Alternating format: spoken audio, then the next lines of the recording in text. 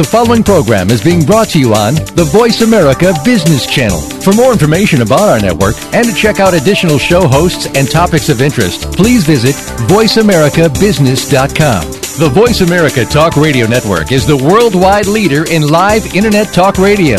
Visit voiceamerica.com. The views and ideas expressed on the following program are strictly those of the hosts or guests and do not necessarily reflect the views and ideas held by the Voice America Talk Radio Network, its staff, and management.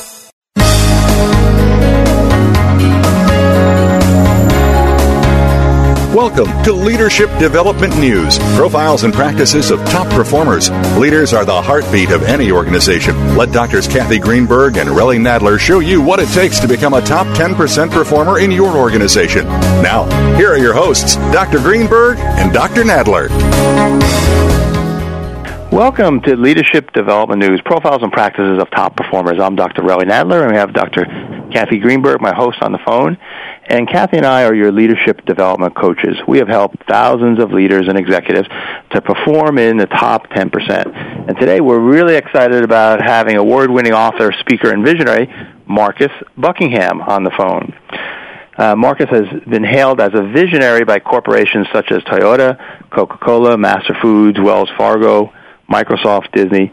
Marcus Buckingham today will share his insights from his newest book, which is called I'm going to turn my page here, Find Your Strongest Life. What is the happiest and most successful women do differently? What do they do differently? It is to be released this month by Thomas Nelson.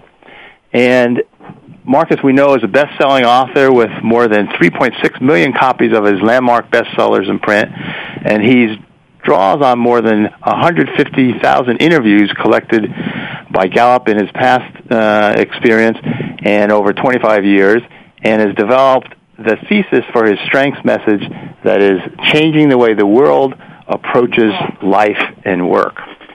And Kathy, welcome to the call.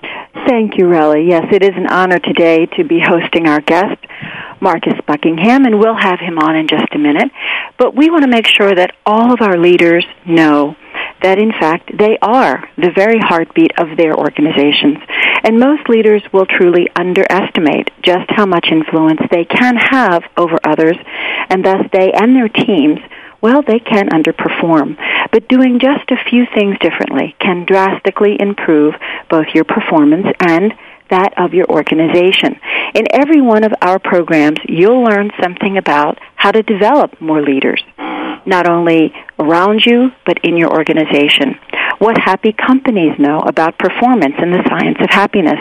And, of course, Relly's sweet spot, emotional intelligence and positive psychology strategies. We're going to talk about brain and neuroscience contributions as much as possible to help you understand how whole brain thinking creates top performance. And always we'll discuss generation and gender differences, which we will do today with our friend Marcus Buckingham, as well as talk about work-life balance practices, strategies for managing yourself and your boss, self-management tools to be your best, and many, many tools and tips. So before we bring Marcus on, we always like to give a little bit of the latest data on leadership development. And let me just say a few words about that, and then we'll bring Marcus on. We know that leaders have anywhere from 50 to 70% influence over the climate of their team. We like to say that the leader is the emotional thermostat for the team. And the reason is emotions are contagious. Marcus is going to give us some insight about the leaders he's worked with.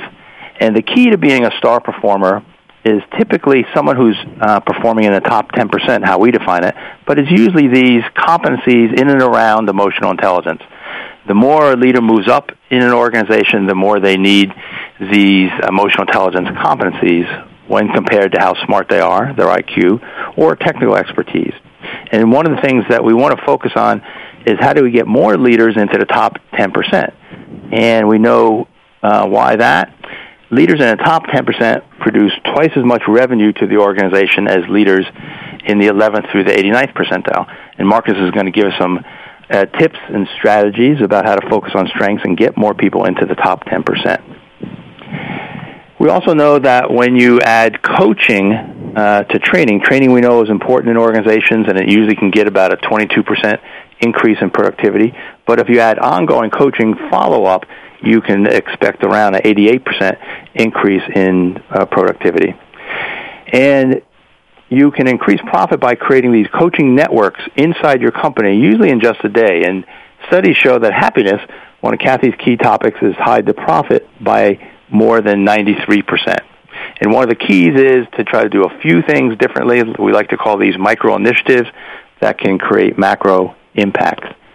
If you're interested in more information about Dr. Kathy Greenberg, she can be reached at www.h2cleadership.com for her happiness books, tools, speaking keynotes, leadership, and coaching services. If you're interested in more information about me, Dr. Relly Nadler, my website is www.truenorthleadership for emotional intelligence, free EI assessments, books, tools, speaking keynotes, leadership, and coaching boot camps. So, Kathy, why don't you tell us a little bit more about Marcus here? Oh, it'd be an honor. You know, it's really a pleasure to have Marcus Buckingham with us today. He is a fabulous speaker. He is a New York Times bestselling author, and I am overjoyed that he has agreed to be our guest today, and he will also be with us at the Pennsylvania Governor's Conference for Women coming up in Philadelphia on September 17th, and he will be continuing throughout the year, as will I, with the conferences for women around the nation, so please check your schedule. And in fact, you can tweet at Marcus's site, and we'll tell you a little bit more about that to find out where he's going to be. But Marcus Buckingham addresses more than 250,000 people in live audiences around the globe each year. He recently led a workshop sponsored by Oprah Winfrey for 30 talented but unfulfilled and unhappy women. Acting on his advice, they were able to make immediate, significant, and positive changes in their lives. More than 1.7 million people downloaded the 3-hour workshop video, and more than 100,000 unique contributors came online to post messages when his workshop and its results were featured on the Oprah Winfrey Show.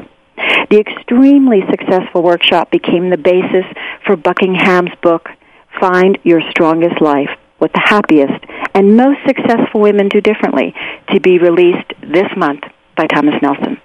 Marcus has been writing books and producing outstanding programs based on his Strengths Revolution to maximize the performance of everyone he touches, including such titles as First Break All the Rules, Now Discover Your Strengths, The One Thing You Need to Know, Go Put Your Strengths to Work, and The Truth About You, Your Secret to Success.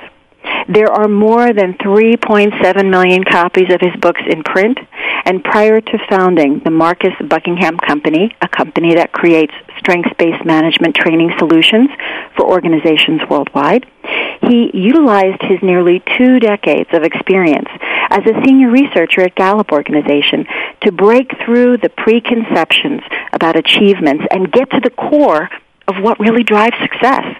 Buckingham and Gallup developed the Strengths Finder. It's a personality test which identifies signature themes that help employees quantify their personal strengths in the workplace and at home. And since finding the Strengths Finder and its debut in 2001, more than 5 million people have assessed this important tool to discover their very own strengths. Welcome to the show, Marcus. Thank you. Thank you for having me. Oh, it's a delight. We are thrilled to have you here. And one of the things that we always do with all of our guests is ask one key introductory question, and that is, who have been the most influential people and thinkers in your life and in your career, and how have they shaped your thinking about leadership and coaching? I suppose the most influential thinker in terms of my intellectual development was Don Clifton, who was the president of, actually was called Selection Research Inc. when I joined it, before we'd acquired Gallup back in 1984. Don was a mathematics and psychology professor at the University of Nebraska, Lincoln, and was basically the founder of a position on psychology which has since become known as positive psychology, but at the time was very rare, based on the idea that in order to understand what is good, you can't study or infer it from studying what is bad. I was at the time studying social psychology at Cambridge, and that was, when you did that, you studied deviant behavior, you just studied pathology, you studied neurosis and psychosis, and most of psychology, I think Martin Seligman, the past president of the American Psychological Association, said this, that most of psychology was half-baked. They'd baked the part about mental illness, but the part about what makes life worth living, joy and meaning and hope and compassion and so forth, was unbaked. And I met this first way before I met Marty in 1984 with Don. And so Don Clifton, with his focus on what does excellence look like, can we understand excellence by studying it? Does it have its own configuration? What is that configuration? And how can we learn to identify the best leaders, the best managers, the best teachers, the best anything? Can we do that by studying them carefully? That whole idea and the practice of it was, at the time, quite in the minority, but for me, immediately engaging, and so utterly different from what I was studying at university. So I joined Gallup in 1984, and really since, from that moment until Don's death 20 odd years later, he has been probably my guiding influence in a lot of my thinking about how and where my focus should be. Other than that, I suppose there's just a couple of other people that I think to, certainly think to my father, who is, most of the books that I've read over the years have been suggested to me by my father. He was in human resources for his entire career, and was always struggling with the challenge of how do you find, keep, and attract the best people in any organization that you lead. And so his guidance has been, every idea that I've ever had has sort of started probably with a conversation with him and has run by and through him. And then beyond that, in terms of just people that I read and reread and constantly are thinking about what they say and how it affects what I'm doing or working on, I suppose I would point to three people that I constantly read and reread. One is Drucker, of course, Peter Drucker, and his idea of the organization as a social organism first and foremost, which is really what I think came out of his landmark study of General Motors in the 50s. The other is Steven Pinker, who is the linguist or psycholinguist at Harvard, or actually MIT, I think, who's written so many wonderful books like The Blank Slate, or The Language Instinct. So I'm fascinated by his erudition in terms of the working of the human mind. And then lastly, a chap by the name of Robert Wright, who wrote a wonderful book called The Moral Animal, asking, where does morality come from? Why do we have compassion? Why do we have empathy? Really, I know you focus a lot on emotional intelligence, but Robert asks, I think, really fundamental questions, interestingly, about why we have happiness at all. Why do we have a moral sense of conscience at all? Why do we feel guilt? What use is guilt? What use is altruism? And I'm fascinated by those stay up till 4 a.m. kinds of conversations about where those kinds of morals come from. And in order to be a moral animal today, do we have to begin by understanding how fundamentally amoral we are as human beings? Those kinds of questions might bore some, but they get me going. Well, Marcus, it's an exciting opportunity to talk to you today about all of these behavioral components of strengths. And we're going to take a break, so don't go away. This is Leadership Development News, so come right back.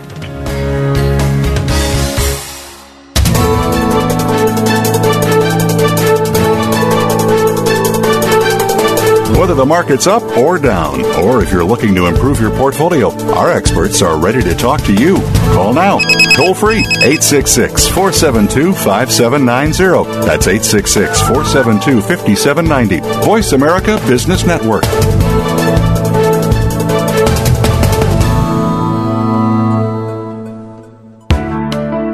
Let Kathy Greenberg teach you and your team how to harness the power of happiness to generate even greater success and satisfaction at work. Did you know by applying coaching and the new science of happiness, you can improve your return on people anywhere from 50 to 350%? At H2C, we believe in both a return on people, that's ROP, as much as return on investment, or ROI. Dr. Greenberg, co-author of What Happy Companies Know and What Happy Women Know, is the leading global expert on coaching combined with the new science of happiness and originator of the Happiness Equals Profits business formula. Kathy's company, H2C, Happy Companies, Healthy People, provides practical training for individuals and entire companies to maximize their potential in as little as 1 day. Kathy herself is available for one-to-one executive coaching, group training, and as an electrifying conference speaker. Catch her at the Governor's Conference for Women nationally and as spokesperson for Cancer Treatment Centers of America throughout 2009 for distinctive learning, practical solutions, and proven results. To learn more about adding Kathy and Happy Companies' Healthy People to your team, visit Kathy at h2cleadership.com. That's h2cleadership.com. From the boardroom to you, Voice America Business Network.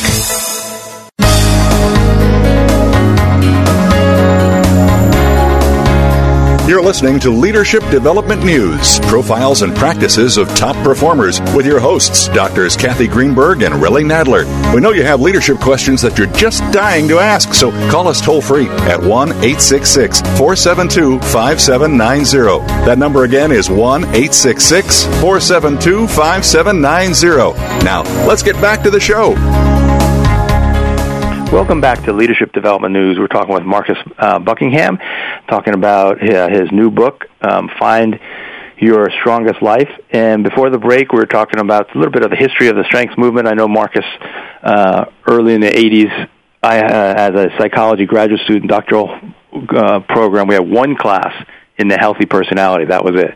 Everything else was about, maladaptions and everything else. So I don't think we had one. Okay, at least there was some early adopters, but it was certainly in the minority. So let's talk a little bit more about the science of strengths, and then, so how is it that you see from your research and your work, how do you see that strengths influence people? Well, the place that I'm coming from is, and I think this is something that I've always had probably, a sense of the uniqueness of each of us. And the answer to so many questions that I've ever asked, and I cast my mind back, I try to, when I'm 16, 17, 18 years old, trying to answer questions like how do you motivate someone, or how closely should someone be monitored, or how do you focus someone? My answer to all of those questions always seemed to be, it depends. It just depends on the person. And so my beginning point with my research into leadership or management or coaching was always that there is enduring individual uniqueness. Now, we can get into long debates about whether that uniqueness is caused by nurture or by nature or by the interaction between the two. But the bottom line is it does seem as though there is an enduring uniqueness to each one of us, and that we do not massively change our personalities into someone else. Yes, the brain retains its plasticity throughout its life, but that doesn't necessarily mean that you rewire your brain to become somebody else. It probably means that you actually grow and change and develop the most in those areas where you already have some pre-existing strength. So my starting point was always just how intriguing it was that two people, perhaps of the same race and the same nationality and the same age, could look at exactly the same situation and see something entirely different. And from that came my interest in individual strengths. You could call them traits or talents. My language was strengths.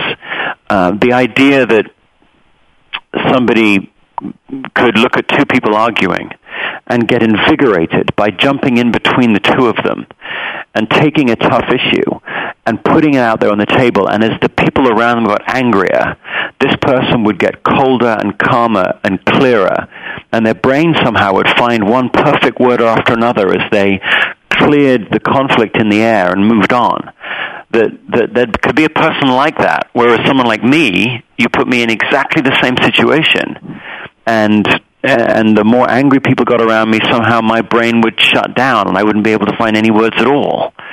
So the idea that life hands you a series of moments, and that because of, I don't know, the accident of our birth or whatever, some people are invigorated by certain moments while other people are depleted by the very same kind of moments, that difference was immediately intriguing to me. And I think for individuals, what that means, of course, is that you are wired to draw strength from certain moments in life.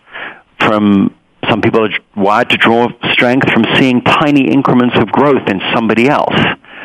Somebody else might be wired to draw strength from resolving conflict. Somebody else is wired to draw strength from really feeling the emotions of another person.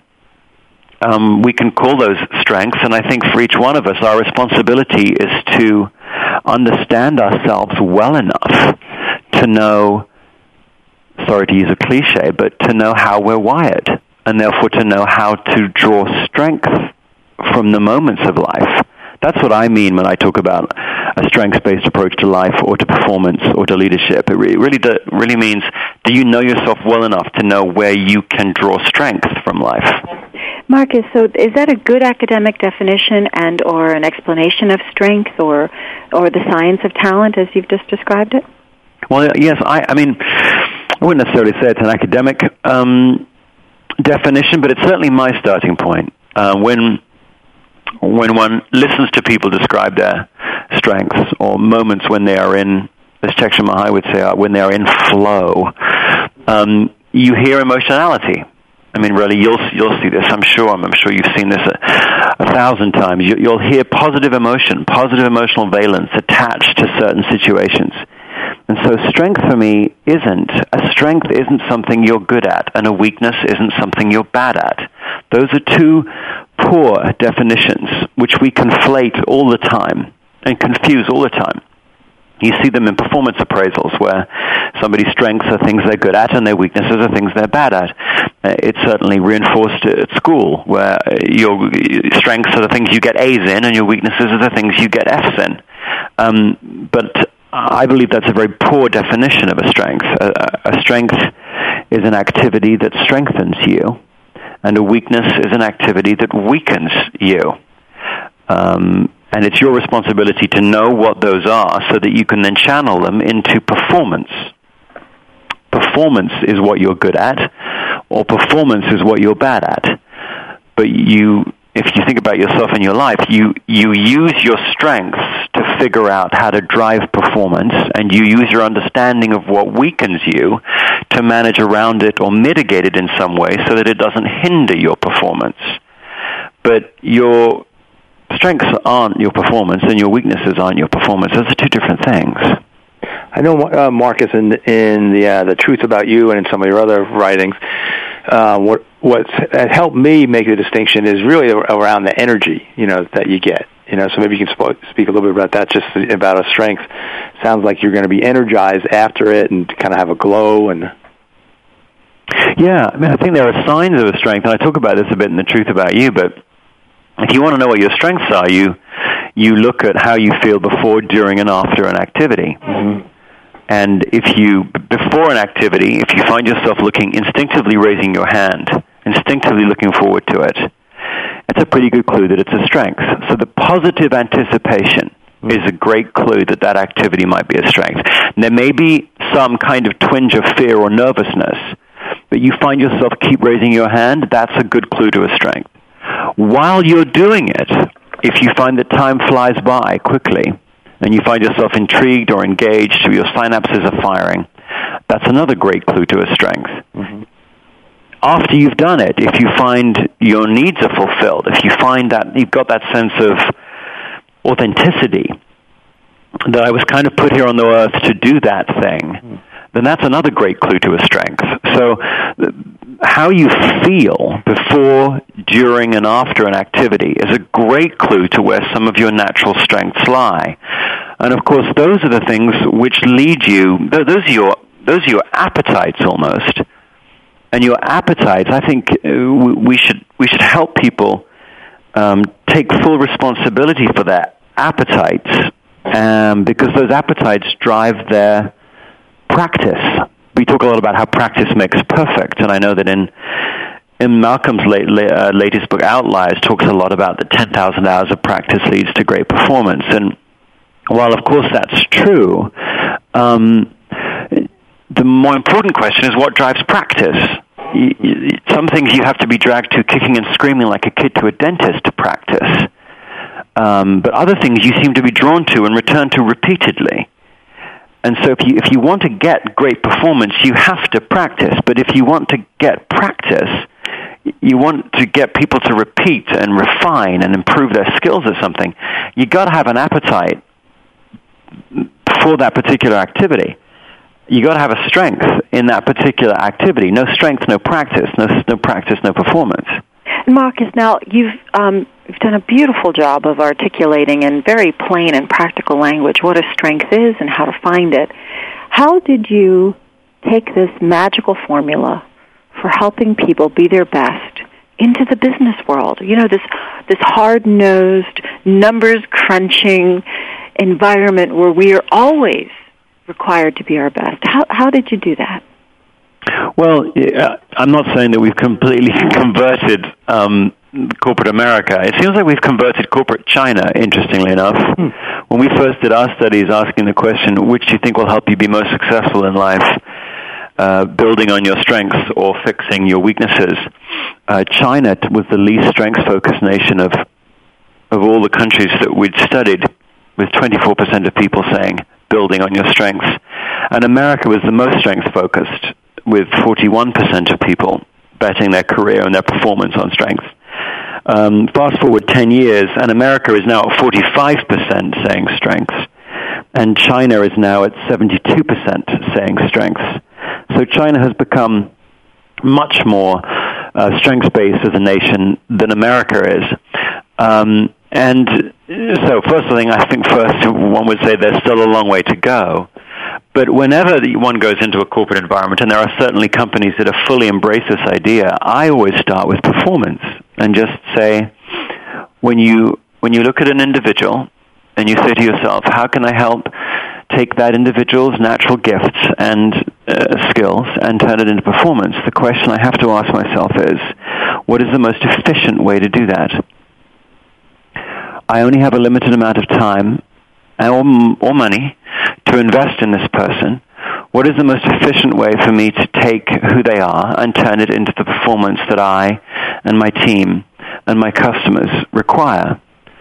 And in the end, companies respond to the language of efficiency. Mm-hmm. They don't want to waste time and energy and money. And so I tend to couch the strengths message in terms of efficiency. I mean, if you really wanted to take someone who had absolutely no empathy at all, and you worked with them and worked with them and worked with them, you could get them to get a little better than they were before at empathy. You could. It would just take you an awful lot of time, and you would see incremental progress. That doesn't mean you shouldn't do it sometimes. It just means it's not a terribly efficient use of anyone's time. Probably the best way to use someone's time is to figure out where they have natural appetites and strengths, and then figure out how to leverage those effectively to drive performance. Why? Not because it will make the person feel better necessarily, but because it's the most efficient way to use that unique combination of strengths and weaknesses that comprises that person. So I always use the language of efficiency. That's beautiful. Marcus, just hearing that because I know that's exactly what organizations want to hear about. And I don't know if you said this, and we're going to go to a break in a moment, but I don't know if you said this or someone else, but the opposite of something that you're bad in is not good. It just means you go from bad to not bad. So you just kind of move the needle a little bit. Yeah, I mean, I've certainly talked a lot about that over the years, that you take somebody like Mayor Bloomberg in New York. I mean, he's been a very good mayor, wants to run for a third term, probably will happen. Not a very good public speaker. Never will be, ever. Mm-hmm. You can send him to every single public speaking class you like, and you will get him to go from boring to slightly less boring than before. So when you look at a guy like Mayor Bloomberg and you think to yourself, oh my gosh, he's got to be speaking all the time. This is a disaster. We will call that an area of opportunity for him and try to fix him next year.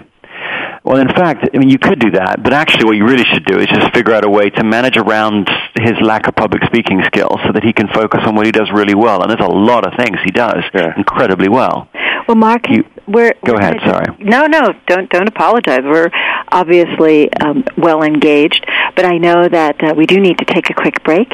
And I just want to remind our audience to come right back. This is Leadership Development News, so don't go away.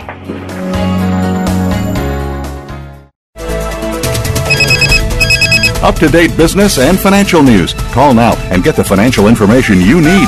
866-472-5790. 866-472-5790. The experts are here. Voice America Business Network. Most leaders underestimate their influence and power over others and thus underperform. Dr. Relly Nadler and Leaders Playbook help leaders point the way by providing the strategic plays to get to the top in a simple paint-by-the-numbers process. Seasoned and emerging leaders will have answers to these questions. What are the steps to move up and become a star in your organization? How do you develop your people to be the next level leaders in the organization? What are your triggers that are holding you back, and how do you manage them? How do you maximize your power and influence so you and your team perform better? What do you do to ensure your communication is received accurately? How do you delegate effectively? How do you develop strong relationships across the organization? Emotional intelligence training, coaching, books, and tools by Dr. Nadler are available at his website, www.truenorthleadership.com or 805-683-1066. When it comes to business, you'll find the experts here. Voice America Business Network.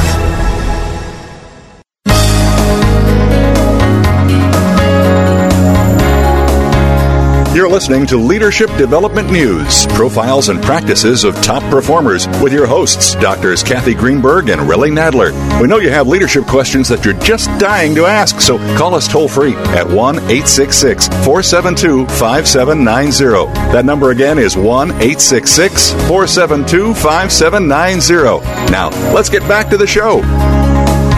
Welcome back to Leadership Development News. We're talking with Marcus Buckingham. We're going to get into in a moment, Find Your Strongest Life, his newest book.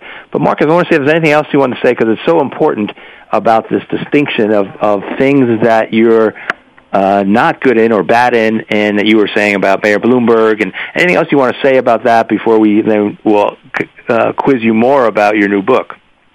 Yeah, well, I just to complete that thought, there's been a fair amount of conversation, I suppose, lately.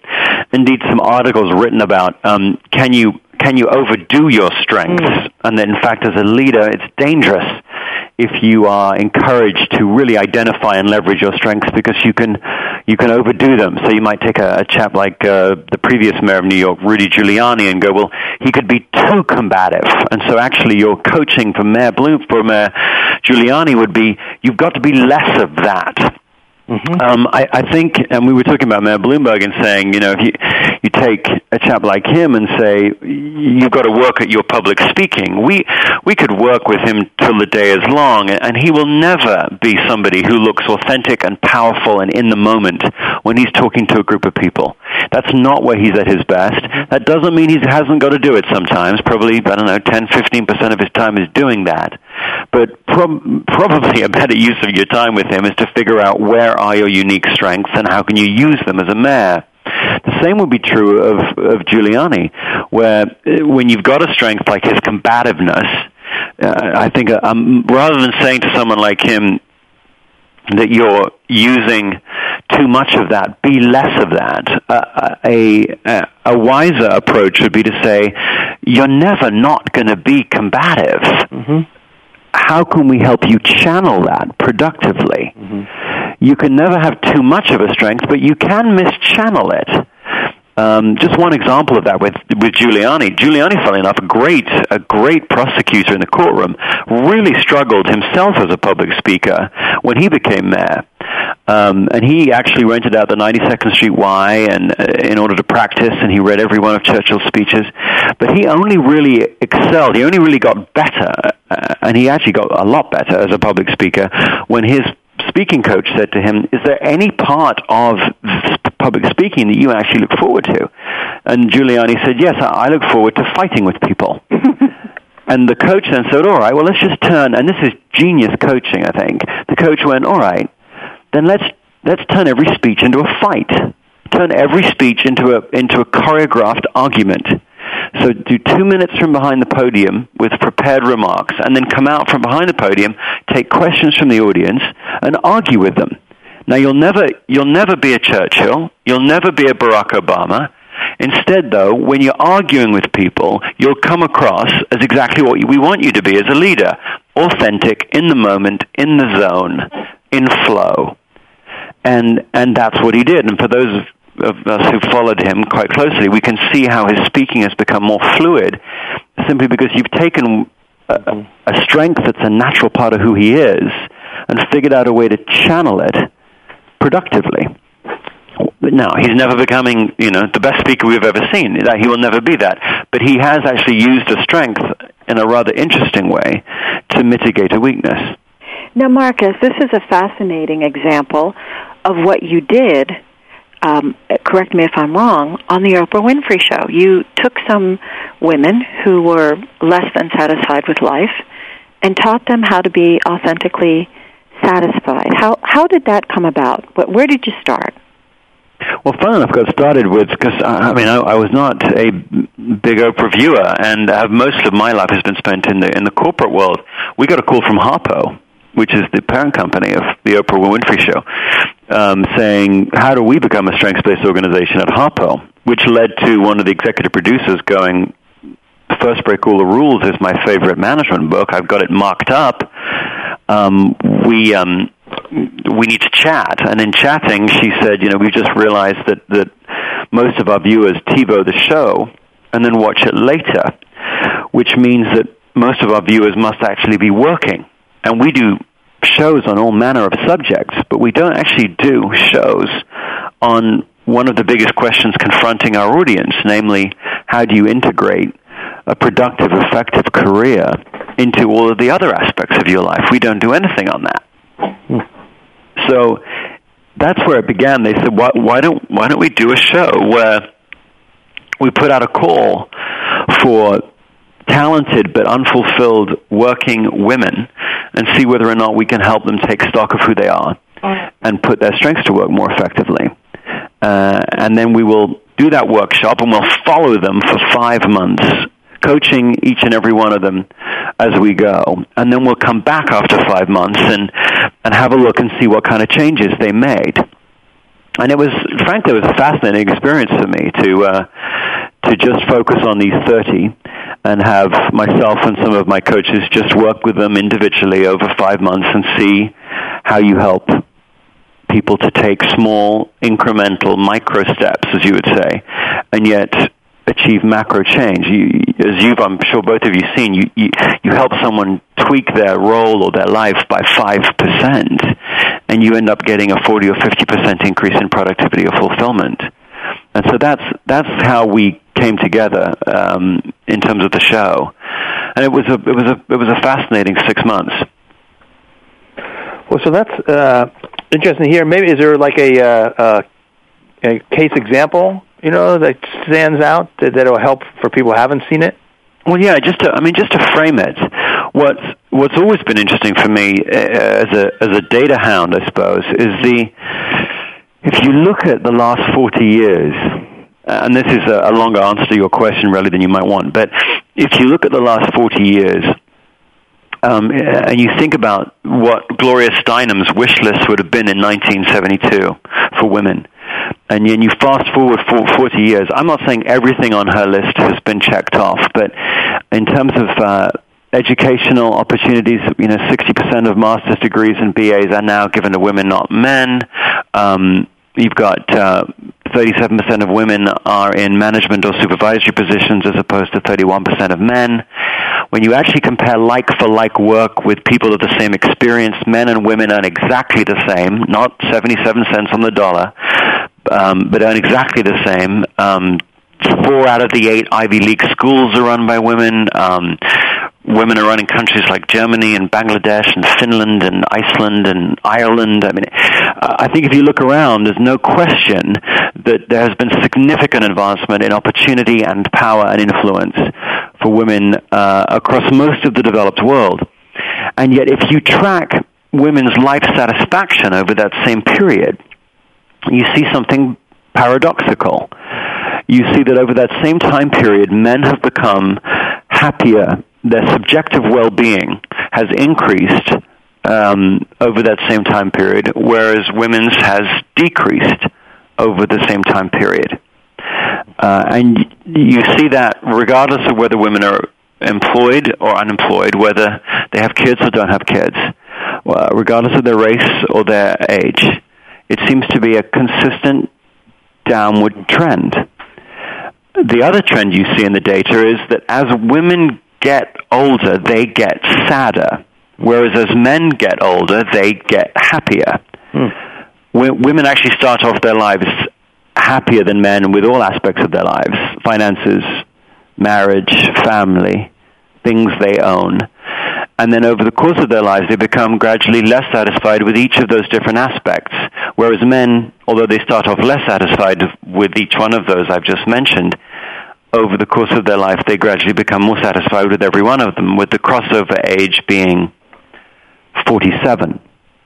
Now, of course, that doesn't mean that every woman feels gradually less satisfied during the course of her life, and every man becomes more satisfied. There's obviously every individual has their own unique experiences during the course of their life. But it does look as though the trends for women's life satisfaction are going in the exact opposite direction from what you would have expected.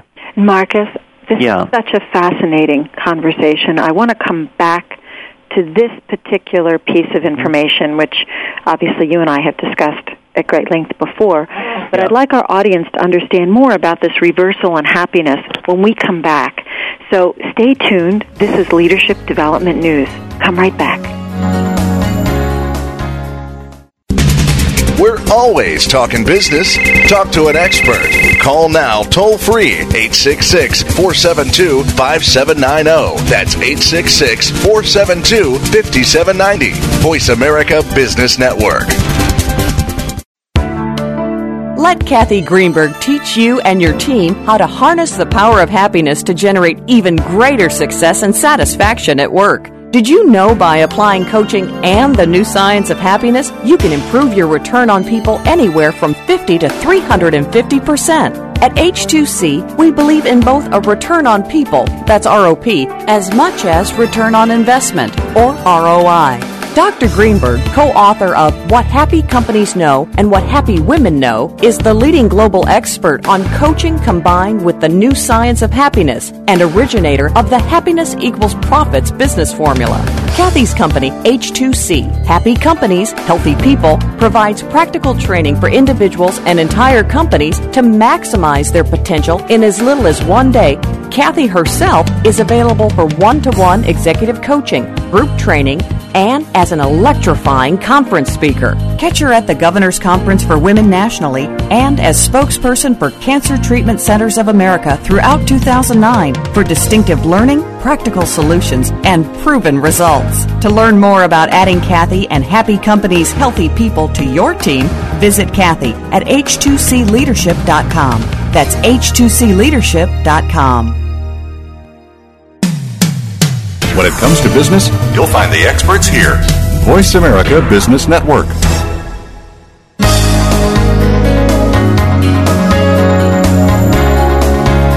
You're listening to Leadership Development News, profiles and practices of top performers with your hosts, Drs. Kathy Greenberg and Relly Nadler. We know you have leadership questions that you're just dying to ask, so call us toll-free at 1-866-472-5790. That number again is 1-866-472-5790. Now, let's get back to the show.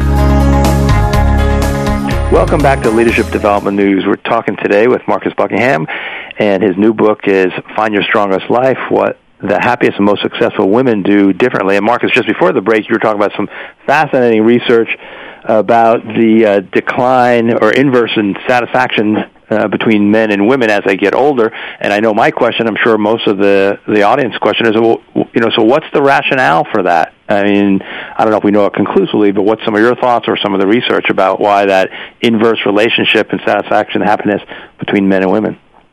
Well, you could call it a paradox because, in a sense, women got everything that they asked for over the last 40 years, but not what they wanted, which is increased life satisfaction. So you could call that a paradox, but I don't actually think it's a paradox. I think it's linked. I think one of the reasons why women's subjective well-being around life is going down compared to men's is precisely because they got everything that they wanted. Over the last 40 years, they've had more responsibilities and roles placed upon them, and very few of their pre-existing traditional roles were relinquished. So what you've got for women is more and more choice. And when you're faced with more and more choice, two things happen to you. Either you've got to make your choice, you've got to look at all the different roles you could play and make your choice, and as Barry Schwartz and others have written about pretty persuasively, choice is stressful. If you've got a million different pairs of jeans that you could choose from, I mean, if you've got 3 pairs of jeans, it's not hard. You go, I'll pick gene number 2.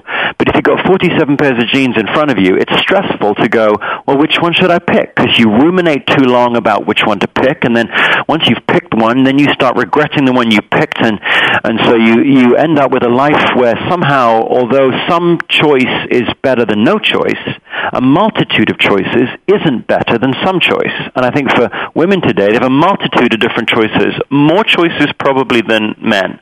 And that, I think, really, is one of the causes of increasing dissatisfaction, is that choice is inherently stressful.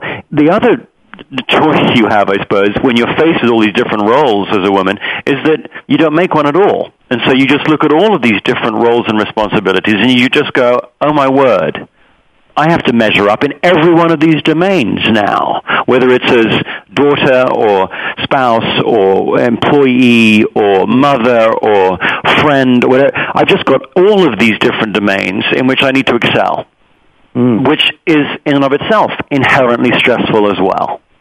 So I think basically the cause of this decline in subjective well-being is an excess of choice and the difficulty of being an expert choice maker. And frankly, the book was written, and the course on the Oprah Show was all about how do you make choices that strengthen you as opposed to break you down. I'm absolutely drop dead without words at this very minute, which is probably a first. That's right. I can attest to that. That is such a true statement. You know, many of the women of my generation that have grown up have succeeded in so many ways. We're all happy to be whatever role is offered to us that meets our strengths, as you would say, Marcus. But it's the choices that stress the living daylights out of us, and I can see how that could drive down our overall life satisfaction indices, which is what you're sharing with us today. Yeah, and I think the solution is, I think the prescription, as far as there can be one prescription, of course everybody's different, so there isn't one prescription, but I think overall that the prescription must be, and must be connected to how you pay attention to life, because going way back to the first thing we were talking about, I think the happiest and most successful women realize that life is designed to strengthen them if they just know how to connect to it. By which I mean, if you know yourself well enough to know which moments in life, whether as a mother or as a worker or as a friend or as a daughter, which moments strengthen me, invigorate me, then I can deliberately imbalance my life toward those moments and allow the inherent energy of those moments to strengthen me. And therefore, any choice I make, which allows me to experience more of those strong moments, is a good choice for me. The challenge for most women, I think, today is that their attention is so divided.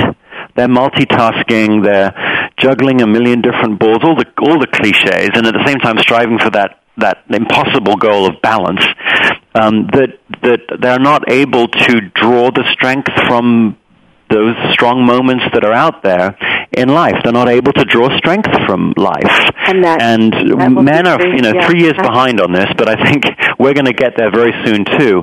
All of us have got to be better at looking at life and figuring out which are the moments that really invigorate us, and then imbalance our life toward those moments.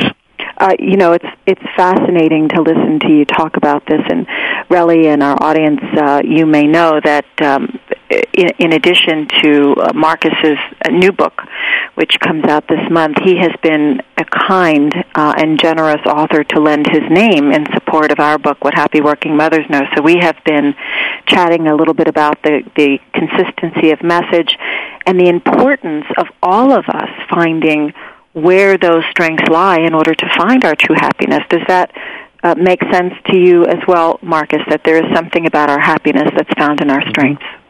Oh, completely. I mean, I think you're most happy when you are in the moment, when you're in flow, when you are anticipating, when you are feeling as though that there is an authentic connection between who you are and what you're doing. And in my mind, that comes together. You could say it comes together around self-efficacy, but to my mind, it comes together around strengths and your individual sense of playing to the best of yourself. When you sense that you are playing to the best of yourself in the course of your life, you're happier. In fact, I mean, one of the things that I think that you've just taken is that to help people cut through the clamor, and there's a lot of clamor out there of competing voices asking you to be so many different kinds of people. I actually developed for this latest book something called the Strong Life Test, which measures you on 9 life roles, basically trying to help you figure out, well, where are the strongest moments in life for you, so you can find them and pay attention to them, celebrate them, and be happier. And I believe that you actually took it, Kathy, but you came out as a pioneer. Yes, I have no idea whether that's good or bad. No, it's bad. It's definitely bad. No, it's what it is. I mean, for someone like you, I mean, anytime you in any situation, what I was looking at with this particular test, as compared to StrengthsFinder, which kind of broke you out into 34 different themes, I wanted this test to put you back together and help you know, confronted with any situation, what are the moments from which you are most likely to derive strength and satisfaction. And for a pioneer, novelty, things that have not yet been discussed, things that have not yet been discovered, new connections. Ambiguity is a good thing for someone who is a pioneer.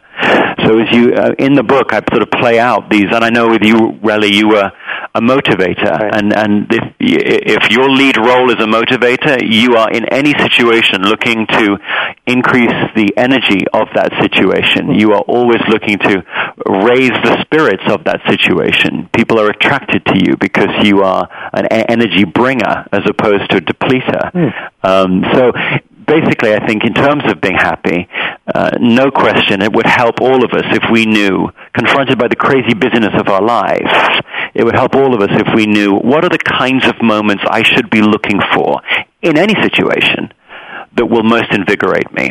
And I guess I hope that this test will help people do that. Yeah, and this test is available online, is it not? Because you are being so kind to make this available in advance of your book coming out. Yeah. If you go to www.tmbc.com/Strong Life Test, you can take it. It's just about 10 minutes long. It's quite a short, straightforward set of choices that I'm going to ask you to make to reveal, and it reveals your lead role and your supporting role. So of the 9, I'm trying to give you the top 2 cards that you would deal off the top of your deck. And so people can go to that site and they can take this for free.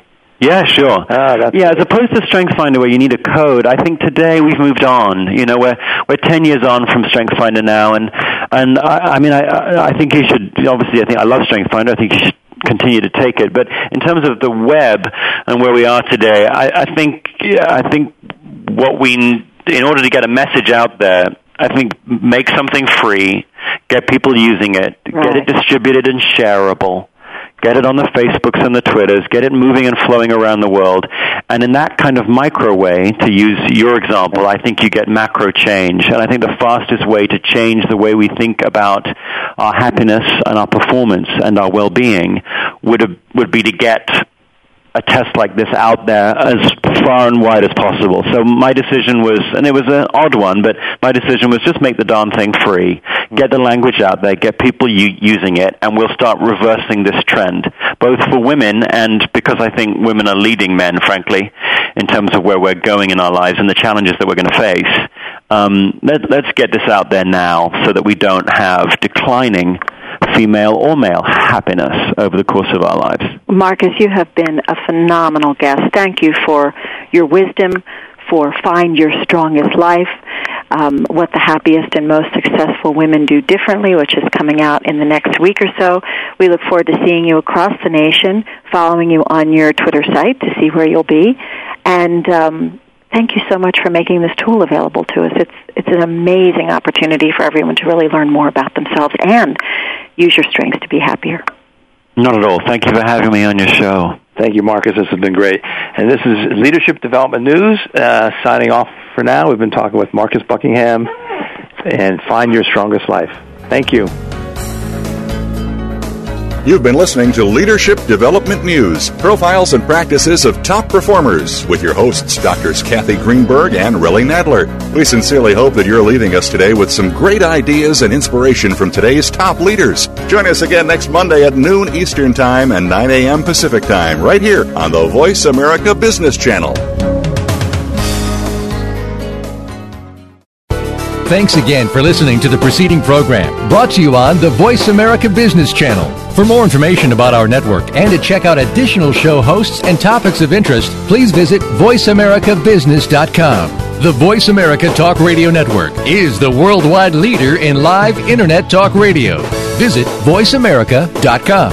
The views and ideas expressed on the preceding program are strictly those of the hosts or guests and do not necessarily reflect the views and ideas held by Voice America Talk Radio Network, its staff, and management.